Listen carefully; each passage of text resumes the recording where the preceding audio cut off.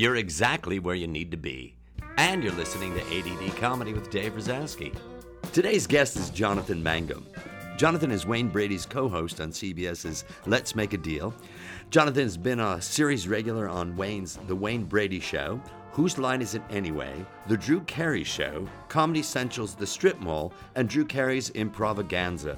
He's performed at Carnegie Hall and does several yearly performances in Vegas, but really, he's just a funny man who's been working steadily for many, many years. Tune in if you want to know the secret to getting on Whose Line Is It Anyway? This is a good one. I'll catch you on the other side. When I think about 92, dude. 92. Stop. You know? And I also think about, like, all the people that we know that have... Like, we're still in we're in the game. Yeah. There have been many dropouts. So many dropouts, Yeah. and people that have booked out to back to the city. People that, I will just admit now, I know people that were plenty more talented than I was that backed out.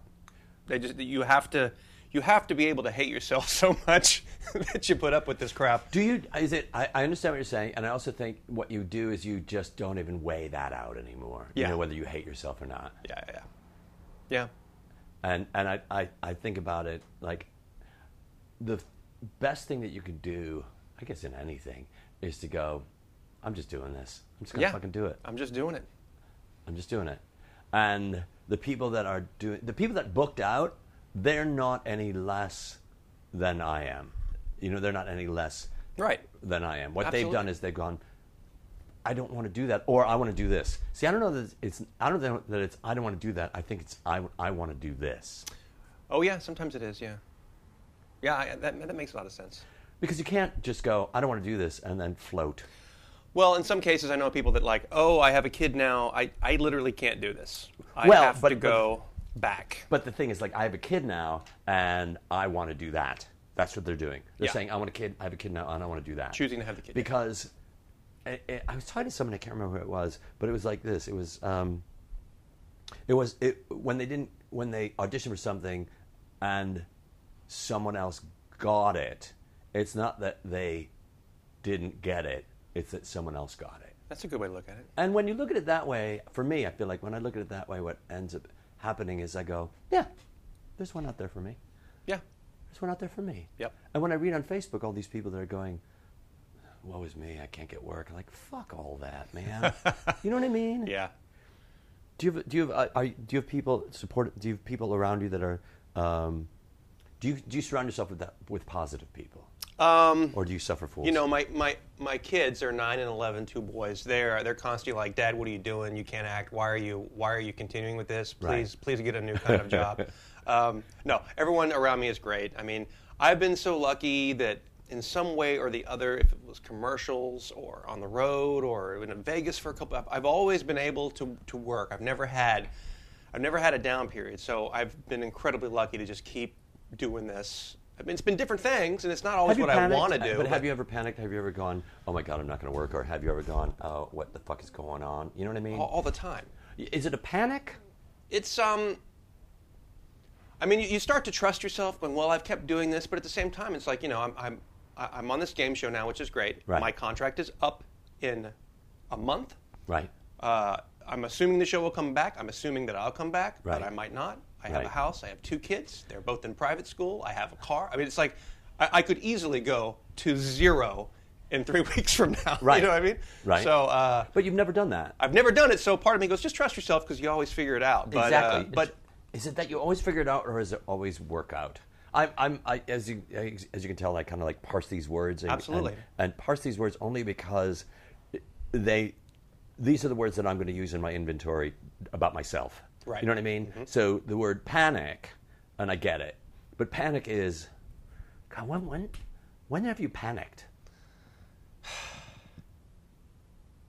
yeah, I mean, the whole memory since '92 of living here. It feels like a panic, even though I've been. But there's never been a time where it's like, oh my God, the car's going off the edge of the cliff. That's a panic. That is a panic. But and no, the car's never gone off the edge of the cliff. But I constantly imagine not only the car going off the cliff, but going off the building and out the window and catching on fire and Satan pulling it into the earth. So it's like your brain shoots forward. It just makes life horrible for you. Right, and those are the times that you want to go, all right, I'm going to stop the brain right now. And it takes half a lifetime to learn that shit. Clearly. And that is absolutely it. And I just had a conversation with my therapist. I go to therapy, and it's not like, oh my God, it's more along the lines of, it's maintenance. And it just, he and I talk about, the last conversation was really about, can you believe those Republican debates? That's what it was about. Like, what the fuck does that have to do with me? But he charges so little that it's like, I'm going to deal with that. So it's that idea of, what the fuck were we just talking about? Panic and... instead of me figuring out, is it things work out? So you're saying it's not really my control, is kind of what you were saying. This is it. This is what I was going to say, is the moment that you realize that what is in your control is the way that you think about it, the easier that shit comes out. If you go, okay, so you're saying, and then you fall off the cliff, and then the bugs eat you, and then the earth swallows you up, and you go, wait a minute, let's go back. The earth is not going to swallow me up. The bugs are not going to eat me. I'm not going to catch fire. I'm not. It's like, and then you go back to this going, what am I worried about? Oh, that I'm not going to get a job that I've always got. I'm not going to work even though I've always worked. Yeah, exactly. Yeah, that's true. I went to an audition one time, and you have the sign-in sheet. Everyone has to sign in. And I looked where to sign in, and just above me, someone had signed in the most beautiful signature I've ever seen. So much so that I noticed it, like, what? And it wasn't calligraphy, but it was just like, this is an And I turned around, and I go, who's that, whatever his name, John? Who's John, whatever? Who is this? What? And I go, so that's me. I go, dude, your signature is amazing. And he goes, thanks. It's the only thing I can control. Oh! And I was just like, what? Oh my God! Yeah. He's right. I think he just learned the signature just to drop that bomb on people when they asked. It's the only thing I control. What is the only thing I can control? The only thing that I can... That's a really good question. What's the only thing that I can control? I think the only thing that I can control is the way that I look at things. That's the only thing that I can control. Okay. And are you controlling it, or is that a sum of all your experiences that's giving you that perception? Can you really control it? I can control what I think. Okay. Sometimes I do it after the fact, where I go, I'm jumping out the window, I'm catching fire. It's like, what has happened? I don't think that. I'm not going to think that. I'm going to think, there's coffee brewing. There's a cat that is ignoring me that apparently someone thinks that she loves me, that cat. And it's like, okay, all right, that's it. And then to come back to here. But I think that one of the things that allows us to keep moving forward through this world is that ability to go, I'm not going to go into that shame spiral or that panic spiral. I mean, really, we use words like panic and horrible. It was horrible. Like, what's horrible? Like, what have I seen that's really horrible? Yeah. I saw a car accident. I saw somebody die. That was horrible. And when that's the standard, that's the marker, then you get to compare everything to that. Yeah. The line at Pavilions, not so horrible. Yeah. It's a line. Called a line. It's called a line. It's a line. It's just a line. And what would be horrible is if I shit myself while I was in that line. Yeah. That would be horrible. That would be horrible. And even that wouldn't be as horrible as other things. No, and actually... If everyone shit themselves at the same time, oh my God. That'd actually be great because you'd have empathy for everyone. That would be a fantastic line. Oh my God, that really is a good idea. So instead of doing, like getting a bunch of people together and do Lollapalooza, you can go do Lollapalooza. Palooza. Lollapalooza. Lollapalooza, where everybody goes to El Camino. I don't know why. That's a city, right? And they go to a field and they just poop themselves. Just poop in your pants. And you go, I know what you're feeling, man. It's cool. I know. It's cool. As bad as things get, we're all in the same boat. And then everyone but the leader goes, we actually did poop. But you drove to the desert. Yeah, but we saw you do it, and like, he did it. I was like, I'm not going to do that. I'm not going to do that. I just love poop stories so much. Yeah. I love them so much. They're great. And they're really great because ultimately they are that the equalizer, that thing where you go, everyone poops. Everyone, yeah. That's the name of the book isn't Everybody Poops. Right. It's Everyone Poops. Everyone.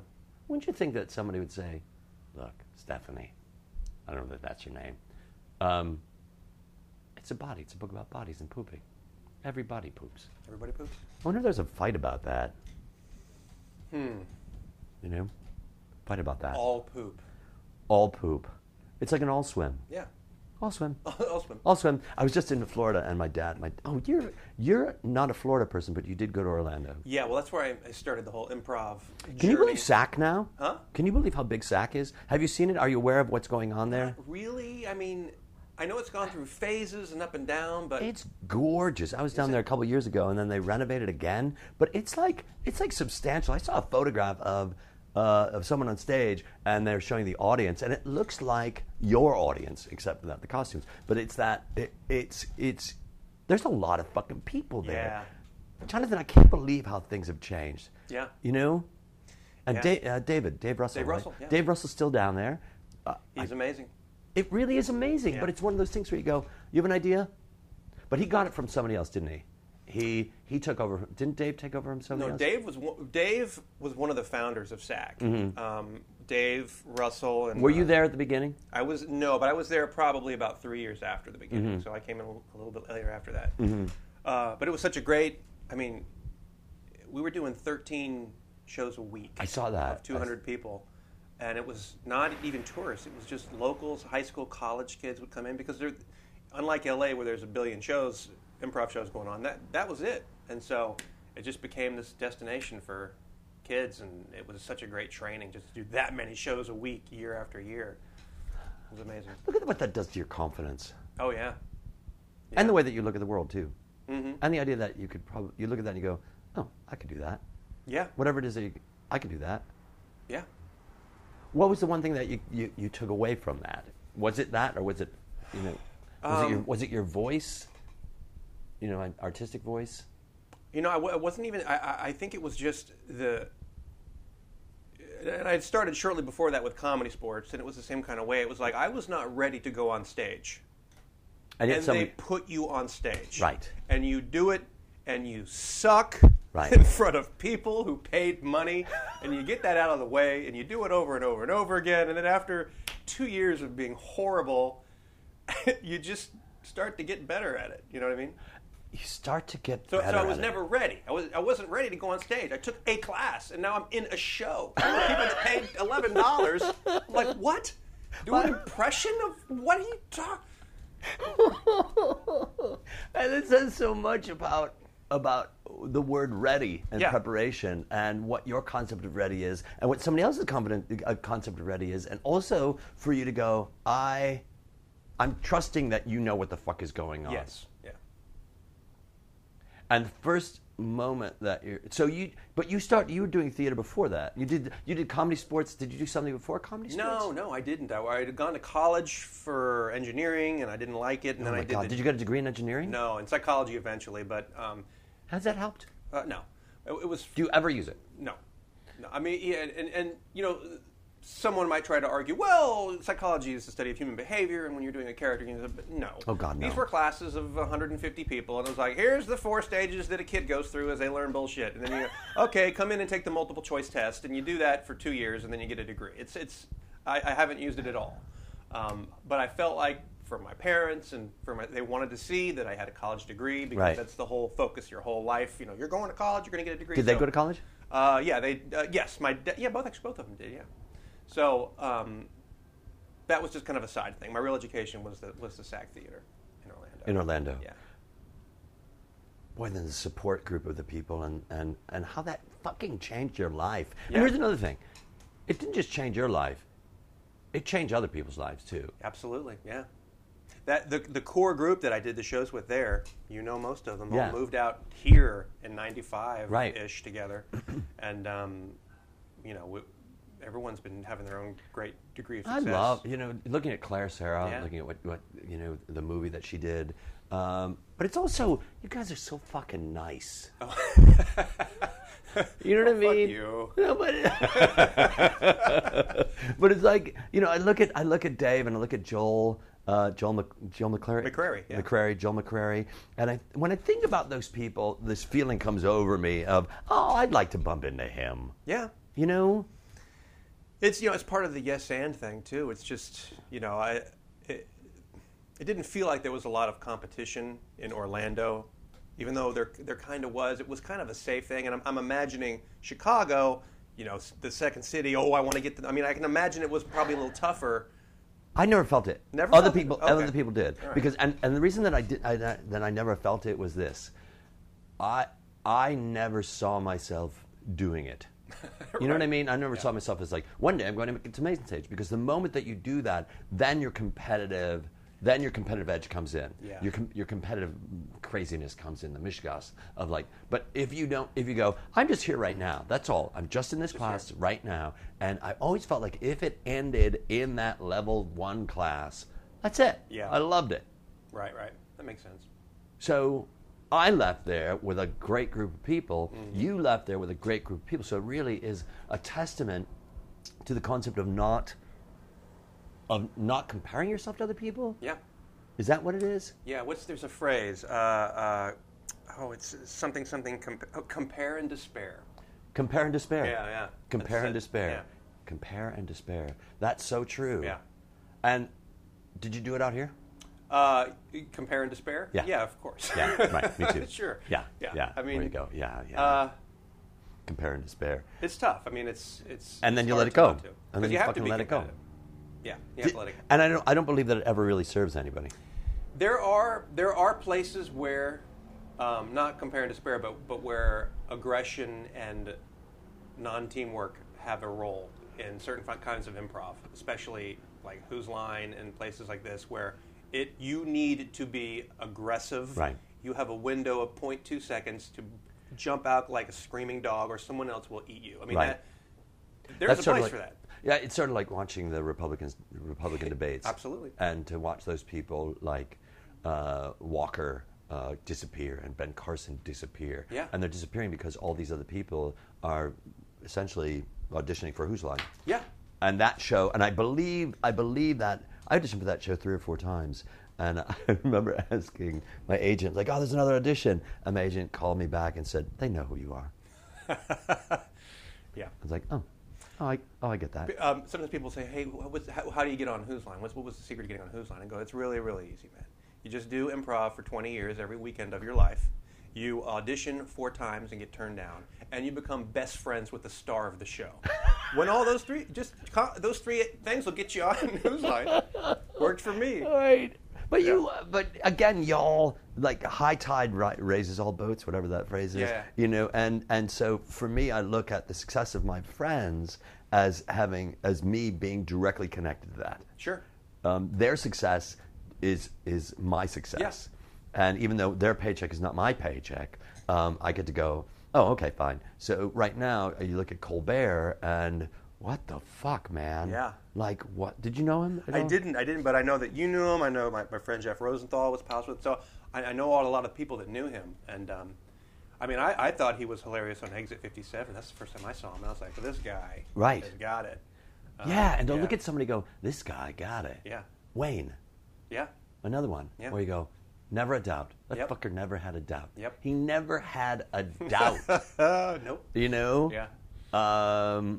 Who else never had a doubt that you looked at that we've worked with? Who else that Well, shot up? Colin. Colin, yeah.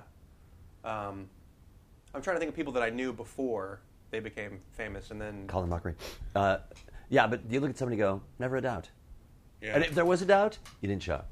yeah. Although there have been people where I go, oh, this guy, and then nothing. You know what I mean? That Oh, I happens. totally know what you Yeah. mean. There's a couple guys. There was a guy at Second City who was like, "Oh, that guy's going to make it. He's going to fucking make it. He's going to make it. That Yeah. guy's going to make it. He's going to make it." What do you mean he's working at the Gap? Maybe he's happy. I don't know. He could be happy at Yeah. the Gap. Yeah. You know, you go, "Oh no, really?" The look on your face is so like absolutely like, "Oh, God." God. I had somebody say to me once, and it was really it was pretty intense. They said this to me. Whatever happened to your career? Okay. And it was a big mocker at Second City, and we were having a conversation. It's like, what did you just say to me? What did you just say to me? And I felt like, wow. And when somebody does that, yeah, there's two things there's a myriad of things that happen. One is you go, what did happen to it? If you find out, can you tell me? Exactly. And another one is, who are you to tell me that? Why? And I don't want to get too political about it, because I'm past that now, but I remember that shock coming over me, where it's one of the things where somebody suddenly says something and your entire body like loses its blood. You know that feeling of you're going, what just happened? Yeah. Where you can't find your credit card. It's that feeling where it's like, it's a veiny feeling. Yeah. Plus, a question like that does not want an answer. A question like that came from an agenda, because if you are any kind of social person and you're not a moron, you know there are ways to ask and find. And so just asking that had something to do with that person, for some reason, wanting something from you, or reaction, or there was something going on. Well, there's something going on. I mean, there was something going on, and it was one of those things where but that was such a shock to the system. And the lesson there for me was, again, I go back to this: what other people think of me is none of my business. Yeah. What my career is what my career is. Yeah. And we go back to the people that we were talking about earlier, who've gone back to wherever they went back to, and they're at peace with that. Yeah. And I can't look at that and say, oh, I pity you. Exactly, yeah. Exactly. Yeah. Because they don't want my pity. And I don't want to... Pity? Yeah. That's a weird emotion. Yeah. Pity. You're judging them on standards that would work for you in your situation. So it's completely incompatible. It doesn't even make sense. And it also goes back to compare despair, Yeah. where it's like, you don't... like, do you want somebody doing that to you? Yeah. And to look at that and to go, okay, all right, what do I have? This is what I have. I have this right now. There's also somebody who goes, yeah, at least we're not the Syrian refugees on a boat landing it. So it's like, you know what? I can't compare myself to that either. Yeah. I can't bring that into my life either. Well, also, it's on all levels. I mean, someone was telling me a story. I don't remember who it was, but they were working with Jason Alexander, and he was on Seinfeld. And this was during Seinfeld, and he was up for a movie, and he didn't get it. And he was devastated, pissed off, and angry. And it was like, oh, okay. Every level has that shit. Every level. Yeah. He was pissed off and angry. And probably felt worse. You know, it's just, God, what? No! He wanted this movie part, and he didn't get it. I know that feeling, but I also know that when you start looking at our business as business, you will get upset, but you'll get less upset because you also think, what will that get me? What will that rage fucking get me? Mm-hmm. I did not get that. That went to somebody else. Yeah.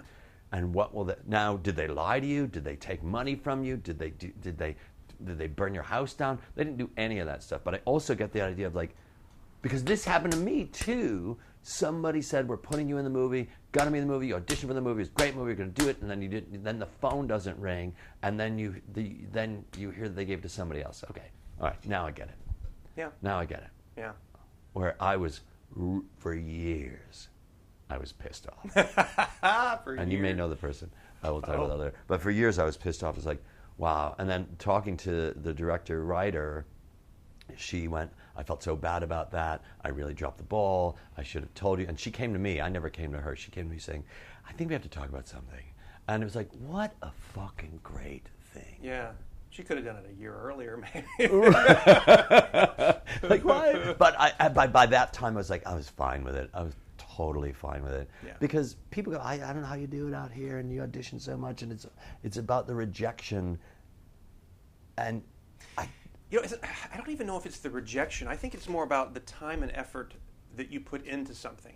And in order for you to spend hours on an audition and prepare yourself, you have to believe that you're going to get it and that you can do it. Right. And so you psych yourself up and you get into it and you spend time and energy and effort and you put off other things and cancel it and work on this and then you go in and then you don't get it and it's like,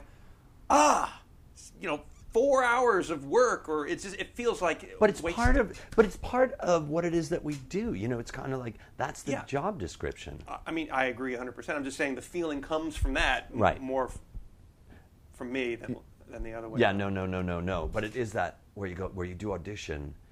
Washing the dishes is part of making dinner. Yes. Yeah. And you can say, cutting up the carrots is really important, but washing the dishes is also part of it too. So where we go, I have this audition, I have to do this. Like, I love. There was a woman, J. Elaine Marcos was here, and she's a Broadway actress, and she's a friend of, and she knows this woman who's a dear friend of mine, Jackie Hoffman, who just happens to be. My dad gave me this.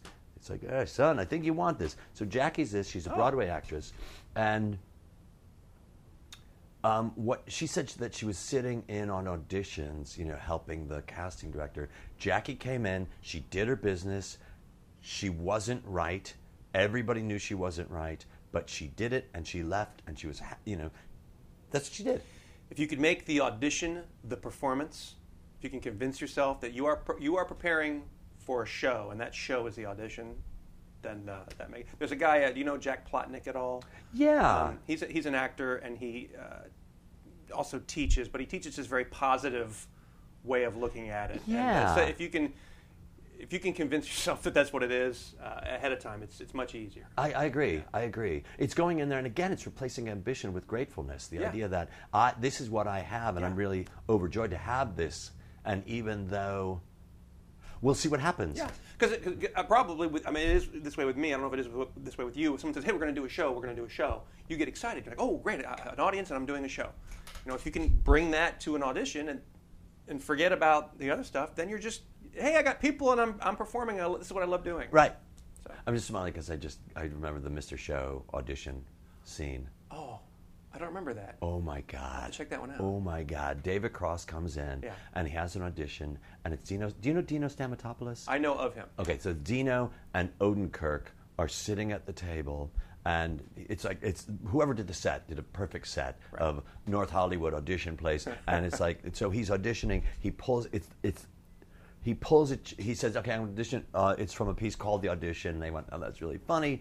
And he starts out and he goes, "Can I use this chair?" And they went, "Oh yeah." It's like, no, that's part of the audition. And the whole thing was a who's on first thing, and it is one of these things that you go, "That's the perfect sketch." That's the perfect sketch. And if you have a chance to see it, you should see it. I will. I think I've seen it. It's just been so long since I have to go back and watch that. But it's again, I go, and because Dino was on the podcast, and I said, he said, we were just kind of fucking around, and we came up with that. And you go, look at the world that we live in of creativity. Yeah. So you're doing how many? Let's make a deal. We used to do 2 a day. Now we're doing 3 a day. Right. But then the brilliant thing that just makes this job the cakiest thing of all is because we're doing 3 a day. We do a whole year's worth of shows in 4 months now. Right. So I have 8 months to do other things and 4 months. You were in Mexico. Nope. No, you were in. Where were you? Where were you? You said I can't do this. Well, you're changing topics. Wait, but you were in Mexico. Weren't you just on vacation or something like that? I tour around with Wayne a lot. We were in Seattle doing shows at the Tulalip I've been in casino. Okay, I thought you were just out of town recently. Well, that was the last out of town. I was in Chicago for a bit. Doesn't matter. Wait. Where the fuck were you? I thought that on an email we were doing something. So I'm just thinking that all that time that you have, you're able to go off and do these other fucking things. Yes. It's amazing. I mean, Wayne and I, we tour, we do a 2-person See, that's improv another show. thing. How can you say that you're, the idea of you not getting, you're doing, your career runs deep. Mine does too. Right. Where I go, okay, there's that. And there's also this. It's not there's that, but there's also this. There's that, and there's this, and there's this. And the more, and you know what it is that you do over there. Yeah. And you know the expectations of that. Yep. You know that there's fun in it, but it's also, there's fun in it, and there's also a job. And there are expectations about that. Yeah. And you also, was it hard when you first got there to go, this is the persona? Yeah, definitely. I mean, part of it was after Wayne got it, they said, well, who do you want as the announcer? And they go, well, I want Jonathan. I never announced anything in my life. I'm still not good at it. I mean, I don't have that voice, like the Jonathan Cook voice. Or right. Oh I don't have that. So I'm just kind of like, hey, it's a new car. A new car, yeah. And so I didn't know how to say it because actually the first take, I remember like back in the pilot, I'm like, well, I'm just going to play this real honest. Okay, so there's a car. It's a new Fiesta. It's got 4 doors. The engine goes from like, whoa, no, you can't do that. And I'm like, okay, they make it like an announcer. So I did an impression of an announcer that, if I was doing a comedy sketch, right? Like, it's a new car. There's blah blah blah. They're like, great, yeah, do that. I'm like, okay, so that's what that is. That's what that is. Yeah, that is what that is. I don't know why he has to sound that way, but that's what announcers sound like. So they're like, if you don't have do that, they're like, hey, sound like these other guys. All right, okay. And I love the idea of the Jonathan Cook, because boy, Jonathan's got those pipes. Oh man, he has those pipes. Yeah. And looking at all these people that you're mentioning that was on the podcast, the really interesting thing about that is every once in a while I'll go and look at the metrics, like who people have downloaded most. Right. And he's always in the top 5. Cook, really? Wow. 280 people. Wow. And you go, I wonder if they think that he might be somebody else. Or he just sounds not. When you hear people with a good voice talking, right? You don't care what they're saying. No, you I just don't. want to hear that butter, baby. That's Guinness beer and butter. You know what Exactly. You go.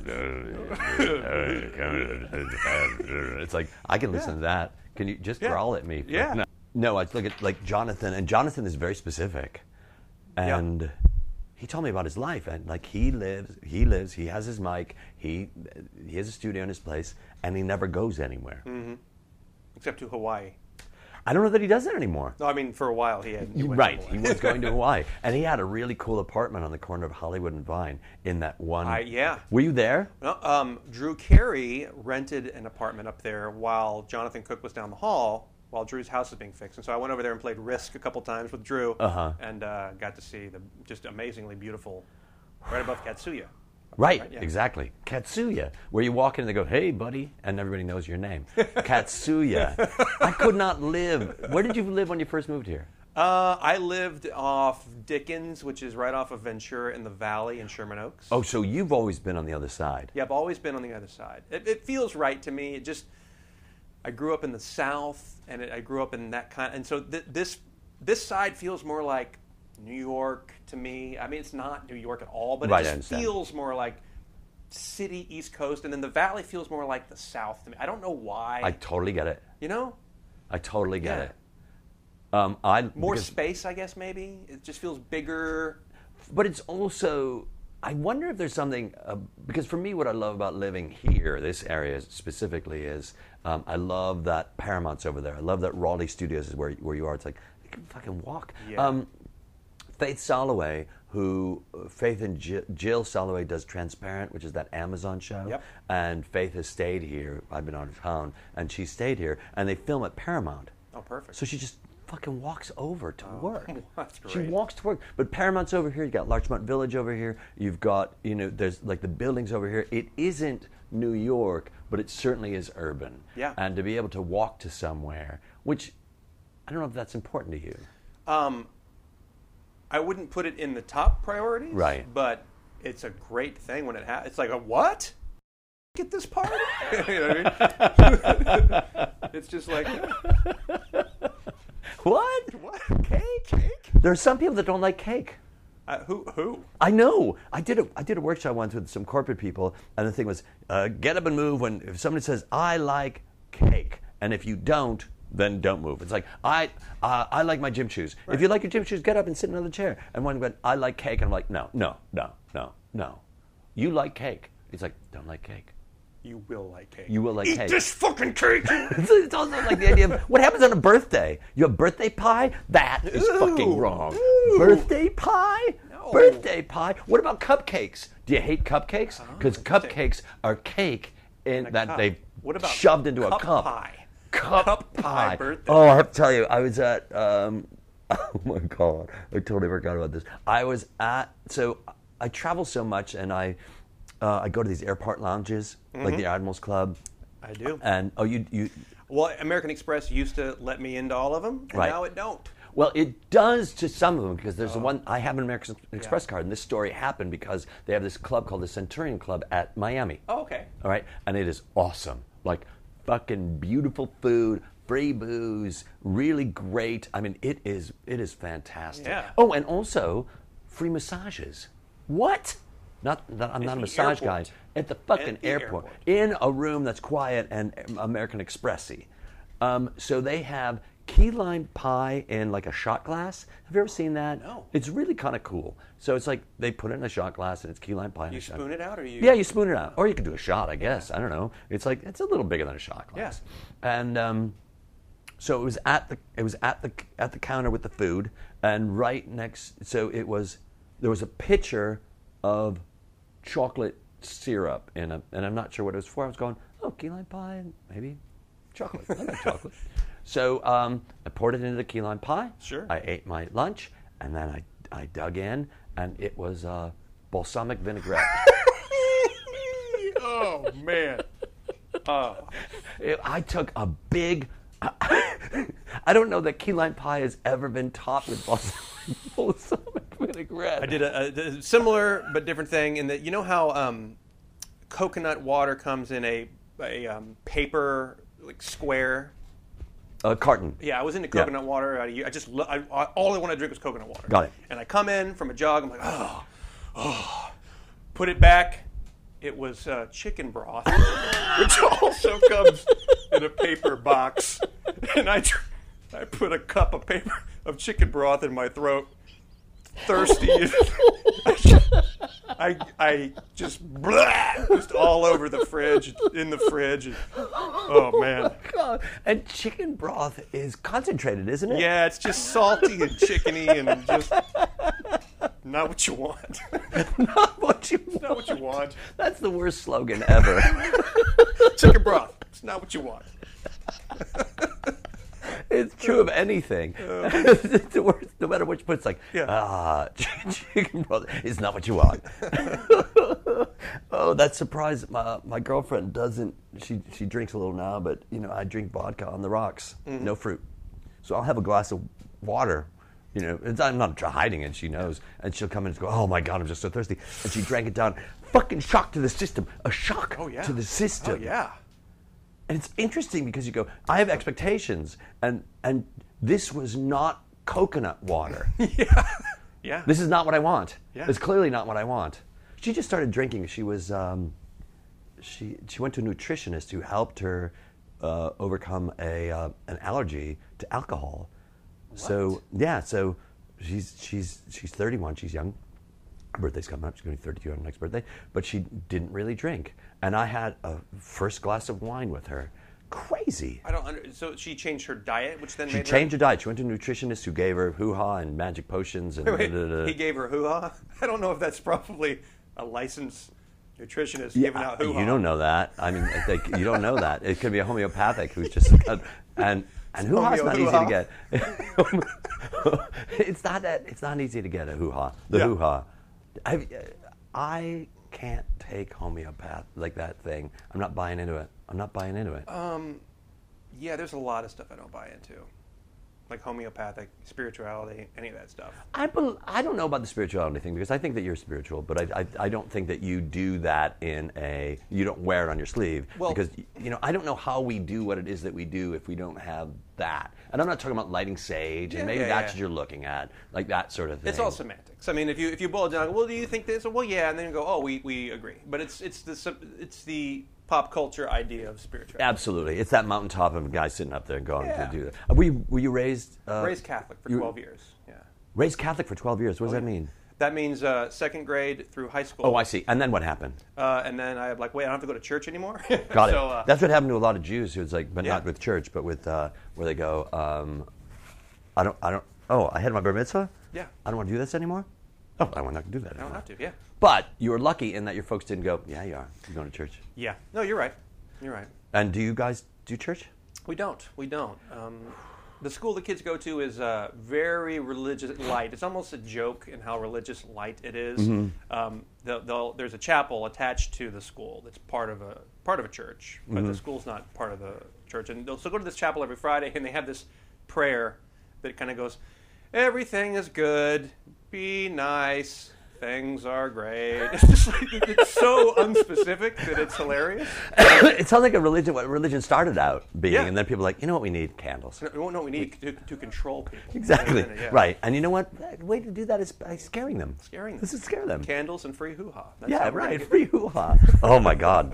Yeah. That was one of the reasons that I went to Hebrew school, was to meet girls and get hoo-ha. Yeah, there you go. Oh, boy. Are you religious now? No. I went to 4th grade through senior year of high school. I was bar mitzvahed, and I still went because of the spiritual part, not because of the religious part. Gotcha. And I love the idea of looking at it from a psychological point of view or a sociological point of view, what I love about Judaism is there's a deeper spirituality to it. Yeah. And I think that totally has made me the teacher that I am, and to be able to connect with people on a different level because of that. But the Judaism that my family is part of was never guilt. I was just talking about that. Like that fucking guilt We got a lot thing. of that stuff. My dad told me in 4th grade, I got 3 younger brothers, I was mean to one of them, so that's a sin. So you have to go to confession and confess your sins weekly. And you have to do this before you have the Eucharist, which is the body of Christ that you're eating every Sunday. So you have to be pure to take in the Christ wafer. I did not go to confession, and I went and had the wafer anyway. And my dad told me, well, that's a mortal sin. mortal. A mortal sin, by definition, is a sin that cannot be forgiven. And at that point, you are damned to hell. Wow. Yeah. Did he later laugh about it? No, he was really into it. He was really into the whole Catholic thing. So, I'm not sure how after that I kept going to church, thinking, well, it's over. Well, I should just go shoot That's some people. really an interesting thing too. To go, Yeah. as long as it's over, then I Yeah. don't have to worry about it. Yeah. Terrific. Yeah. I feel terrific about that. Yeah. I feel like so many of my students. One of the things that I watch them release when I go is like there's the deadly sins, but a couple of them you don't have to worry about. Mm-hmm. Like I don't know, what's it, humble or don't brag or one of those. Yes. There's the sin of I know what sin you're of talking that. about. Yes. And I tell my students, fuck that. Yeah. If you do something that you love, think about it, talk about it. Yeah. Because you've got to be your biggest cheerleader, and you are also, particularly in the business that we do, you are also your best teacher. And if you do something that you love to do, remind yourself that you've done that. And when you remind yourself that you've done that, you've just taken a step up, Yeah. and you've become you've added a ring of confidence to Absolutely. yourself. Yeah. And so when I hear people, everybody gets to do what they want to do, but I just feel like religion is so much the problem so often, and particularly what we're going through right now. So much of it has to do with the Bible says that, and the Bible says that, and the Bible says that. It's like, can we let it go? Yeah. Yeah. And I feel like, let it go. I get to do that. People, I mean, that have a personal relationship with whatever God that they believe. I mean, that's great. That's what it should be. The control aspect and everything else about. It's personal, though. Yeah. What you're saying is it's personal. Personal. Yeah. And so much of what we do, I love what I do. I would not change it for the fucking world. Yeah. I love it. It's personal. Yeah. And if you come in, if you want to say, but you don't really have a job, Yeah. I will go, you're right. I don't really have a job. Yeah. But I do make a living, and I make a good living, and I fucking love what I do. And you get to see all kinds of places and do all Right. kinds of, yeah, it's yeah, And it you doesn't- and you also, I mean, my God, when I think about like the things that you and Wayne do on the road, and when I look at Colin and I'm spacing his Brad. name. Brad. When I look at what Colin and Brad do, and I'm looking at that, going, fuckers, you were on stage with Bush and those guys. I mean, like, look at the fucking world that we got in because we said, yes, this is going to be my living, and to dedicate yourself to that. Yeah. You're right. And then what those guys also did was, for other people, they look at it and they go, oh, I can make a living at that? What? Yep. Yeah, absolutely. And it's strange how it seems like maybe it's an illusion. I don't know. You tell me what you think. It seems like that improv is so much bigger now and just so. But I mean, think about it. People were doing it in the '60s and '70s. Is it just our? Is it way? It seems like instead of acting classes in Los Angeles, everyone's taking an improv class. Mm-hmm. Is that true? Is that in my mind? Or is that an illusion? No, Jonathan, it's absolutely true. Okay, so it is bigger. Improv is bigger now. Well, I mean, look. This is where I've been this year. Right. I've been to Perth, Melbourne, Sydney, Canberra. I've been to, that's Australia. Yeah. Wellington, Nelson, and Auckland, New Zealand. You're just making up cities. Right. Wouldn't know. But there's thriving. I've been to Galway, I've been Belfast and Dublin. I'm going to Würzburg, Germany. Going to Marburg, Germany. I'm going to Berlin. But I'm also going to Edinburgh, Scotland, and going, like, look at the fucking. Okay. I just came back from Miami. Right. Where they have 3 different strong fucking thriving groups. Really? Wow. So when you look at SAC in Orlando, and there's got to be there's got to be other groups that are in Orlando. Forgive me if I don't know them right now, but to look at it and go, it's crazy, man. Yeah, okay. And it also is this applied improv network thing where people are taking what it is that we're doing and using it for things that you don't even have any idea. Yeah. Yeah. Absolutely. Because it is about letting, like, what are the skills that we get from this?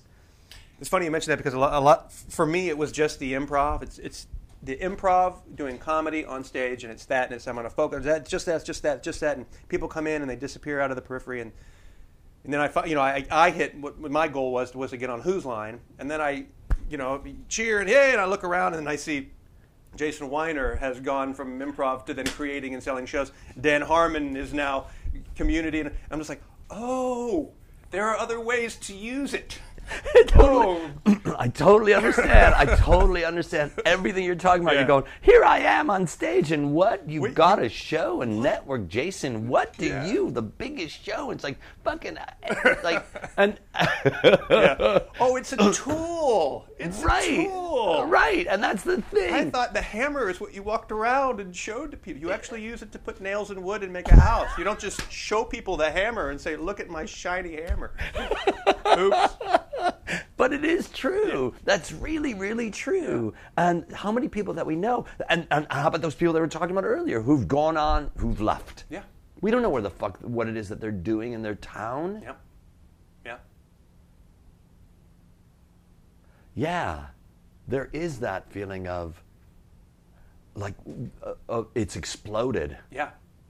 I wasn't sure if that was in my mind or if that was real. No. I mean, you look at UCB has 2 locations here. IO has 2 locations. They've huge. Second City in Chicago, I think, has 7,000 students. Like what? Wow. What? I don't know. Could be less. But again, I travel the world because of that. Mm-hmm. Yeah.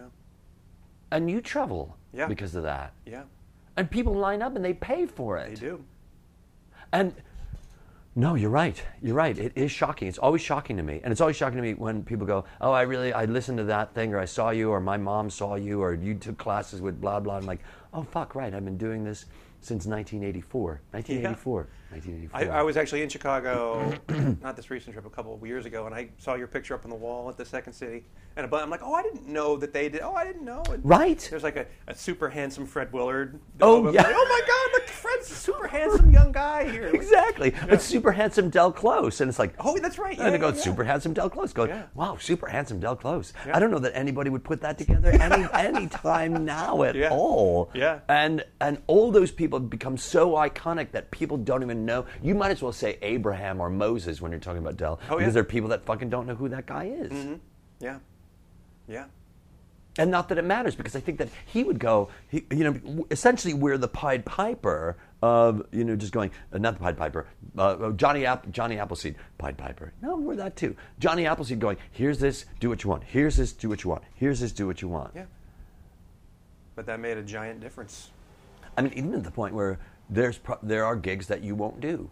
There are enough gigs like right now where you go, not going to do that gig. Yeah. Yeah. Not going to do that gig. God bless. What's your worst gig? Improv gig? Yeah. It's always a bought-out house. Oh, yeah. It's always a bought-out like house. Like a corporate show, A corporate mean? show. Yeah. A corporate show where we did one with, Stacy's not here. I don't know if you remember those guys. I do. Peter Moretta, Pete Gardner. We did a show in Palm Springs or Palm Desert. Oh, the richer they are, the worse they are. Oh, fucking awful. And we used to do, at Second City, they would buy out houses with, like, the Temple Bethel Sisterhood, and we call it Jews Against Comedy Tour. But it was like these people just had a fucking creamy meal. Oh, yeah. They were out all day on the golf course. They're fucking loaded, and we're going to do some make-em-ups? Yeah. Yeah. 2-act? Not to mention the seminars they've sat through between 8 and 12:30, and the breakout sessions. Oh, boy. Oh, boy. Yeah. Oh, boy. And you go, I'm not going to do that anymore. Yeah. But we did it for $250. Yeah. And people going, $250? Hey, man. It's $250. Yeah. That's 40 hours of work at minimum wage or something like that, right? I mean, it's... Oh, yeah. 40 hours of work. Back then. 40, but here's the thing. How much, so you leave today, you leave here and you go to Raleigh and you work till when?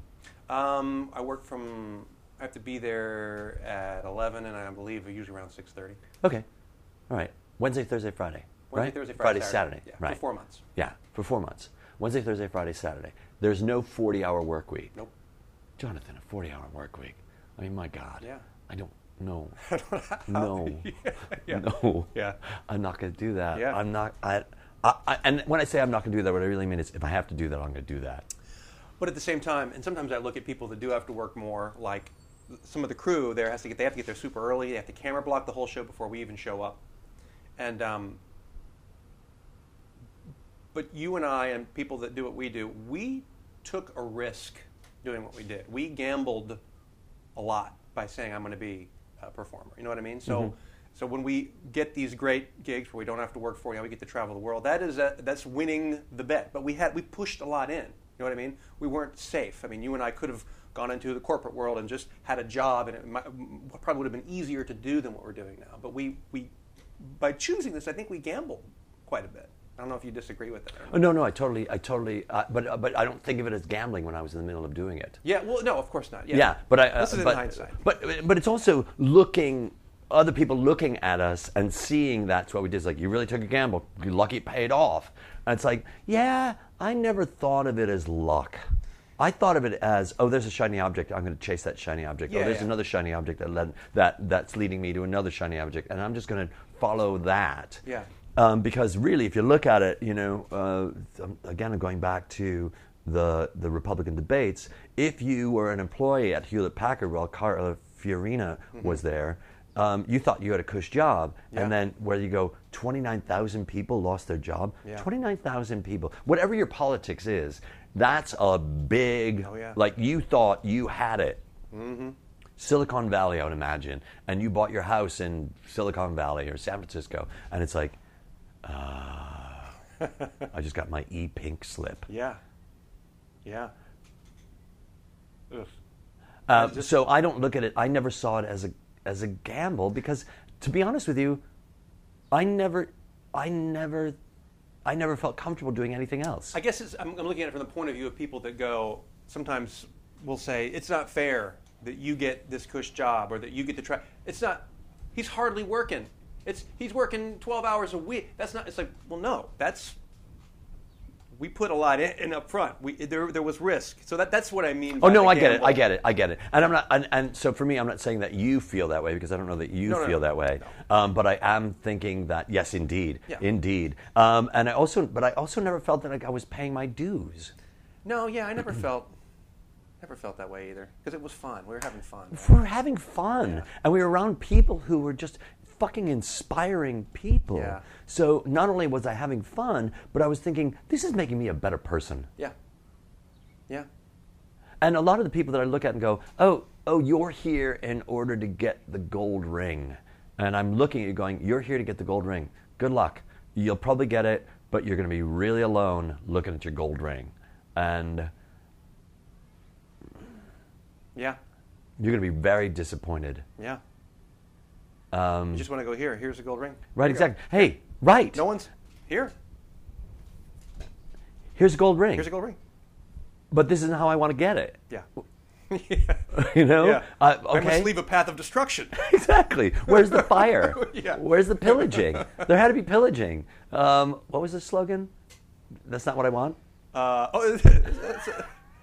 can't even remember. It was a long time ago. Yeah, it was like too old to Wait, remember. that's not what I wanted. Yeah. That's not what I wanted. Was it? That's not what I wanted. That's not what I wanted. But somebody gives you a gold ring, it's like, that's not what I wanted. Yeah. And when you got your who's line and all that, you go, okay. Yeah. And then you look at other people going, wait a minute.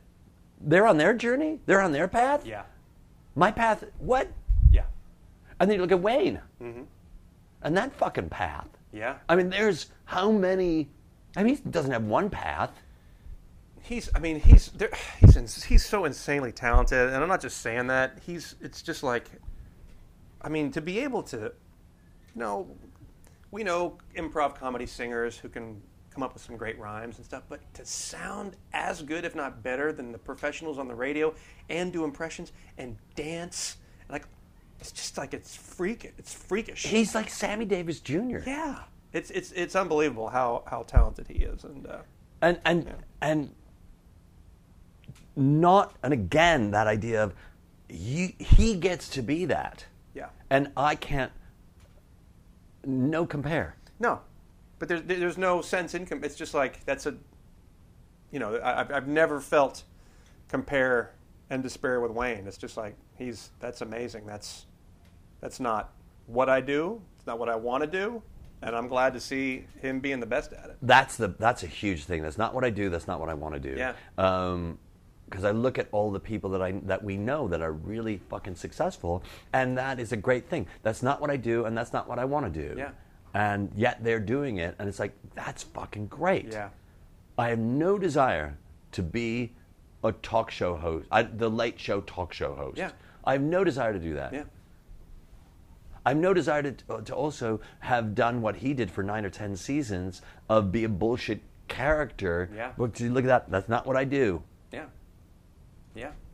And also, can Wayne go out and just be? Or is he constantly people coming up to him? It's tough. He'll get it's easier in LA, I think, when not to speak for him, but when I've been around him in Los Angeles, LA's a little more cool. They're like, oh, that's Wayne. Yeah, right. But, we go on tour somewhere and he wants to go to the mall and then it's just look out. Oh, yeah. That's another thing. Yeah. Steve Carell said, I said, you can't fucking go out because I can go out all the time. But here. Yeah. Yeah. Because if he's in Wyatteville, Kansas, let's just say there's a place called that. I knew you were making up cities. Yeah. Yeah. Where's Auckland, Auckland. That's a place. Yeah, right. Auckland.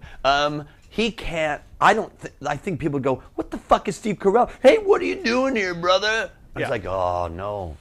He lives down the street and around the corner from me, and oh, he does. Yeah, You're in Toluca Lake. His house is the coolest house I've never even seen the inside. Just the outside is like. I saw it being built, and I'm like, this is so beautiful. Oh, fuck. That's so great. God. That's so great. Yeah. I just love it. I love what's happening to him. Yeah. I love what he does. And again, I look at him and it's like, I'm going, that's my friend. Yeah. That's my friend. Yeah. Even though we don't talk or anything anymore, if I needed to, when he was nominated for an Academy Award, I texted him saying, congratulations. He's like, thank you so much. He's like, that's my connection. That's all. Just know that I'm thinking about you. It's really good. Yeah. Well, thank you so much. Absolutely, man. It was a blast. Yeah, that was really fun. That was great. That's not what I do. That's not what I want to do, and I'm glad to see him being the best at it. That's Jonathan's attitude towards Wayne Brady. What a talent. And what a talent that Jonathan Mangum is. Whoa, that's the respect and admiration we all love to hear from a friend. Thank you, Jonathan Mangum. ADD Comedy with Dave Razowsky also thanks Laura Parker, my co-producer, my dear friend musician extraordinaire Al Rose for our theme song, I Feel Like $1 Million, from Al's album Sad Go Lucky, and we thank you, our listeners. If you liked our show, give us a positive note on iTunes, won't you? If you're interested in having me at your theater, your improv school, corporate event, having me fly your corporate jet, please drop me a line at dave@addcomedy.com. Thanks, and we'll hear you in our ears.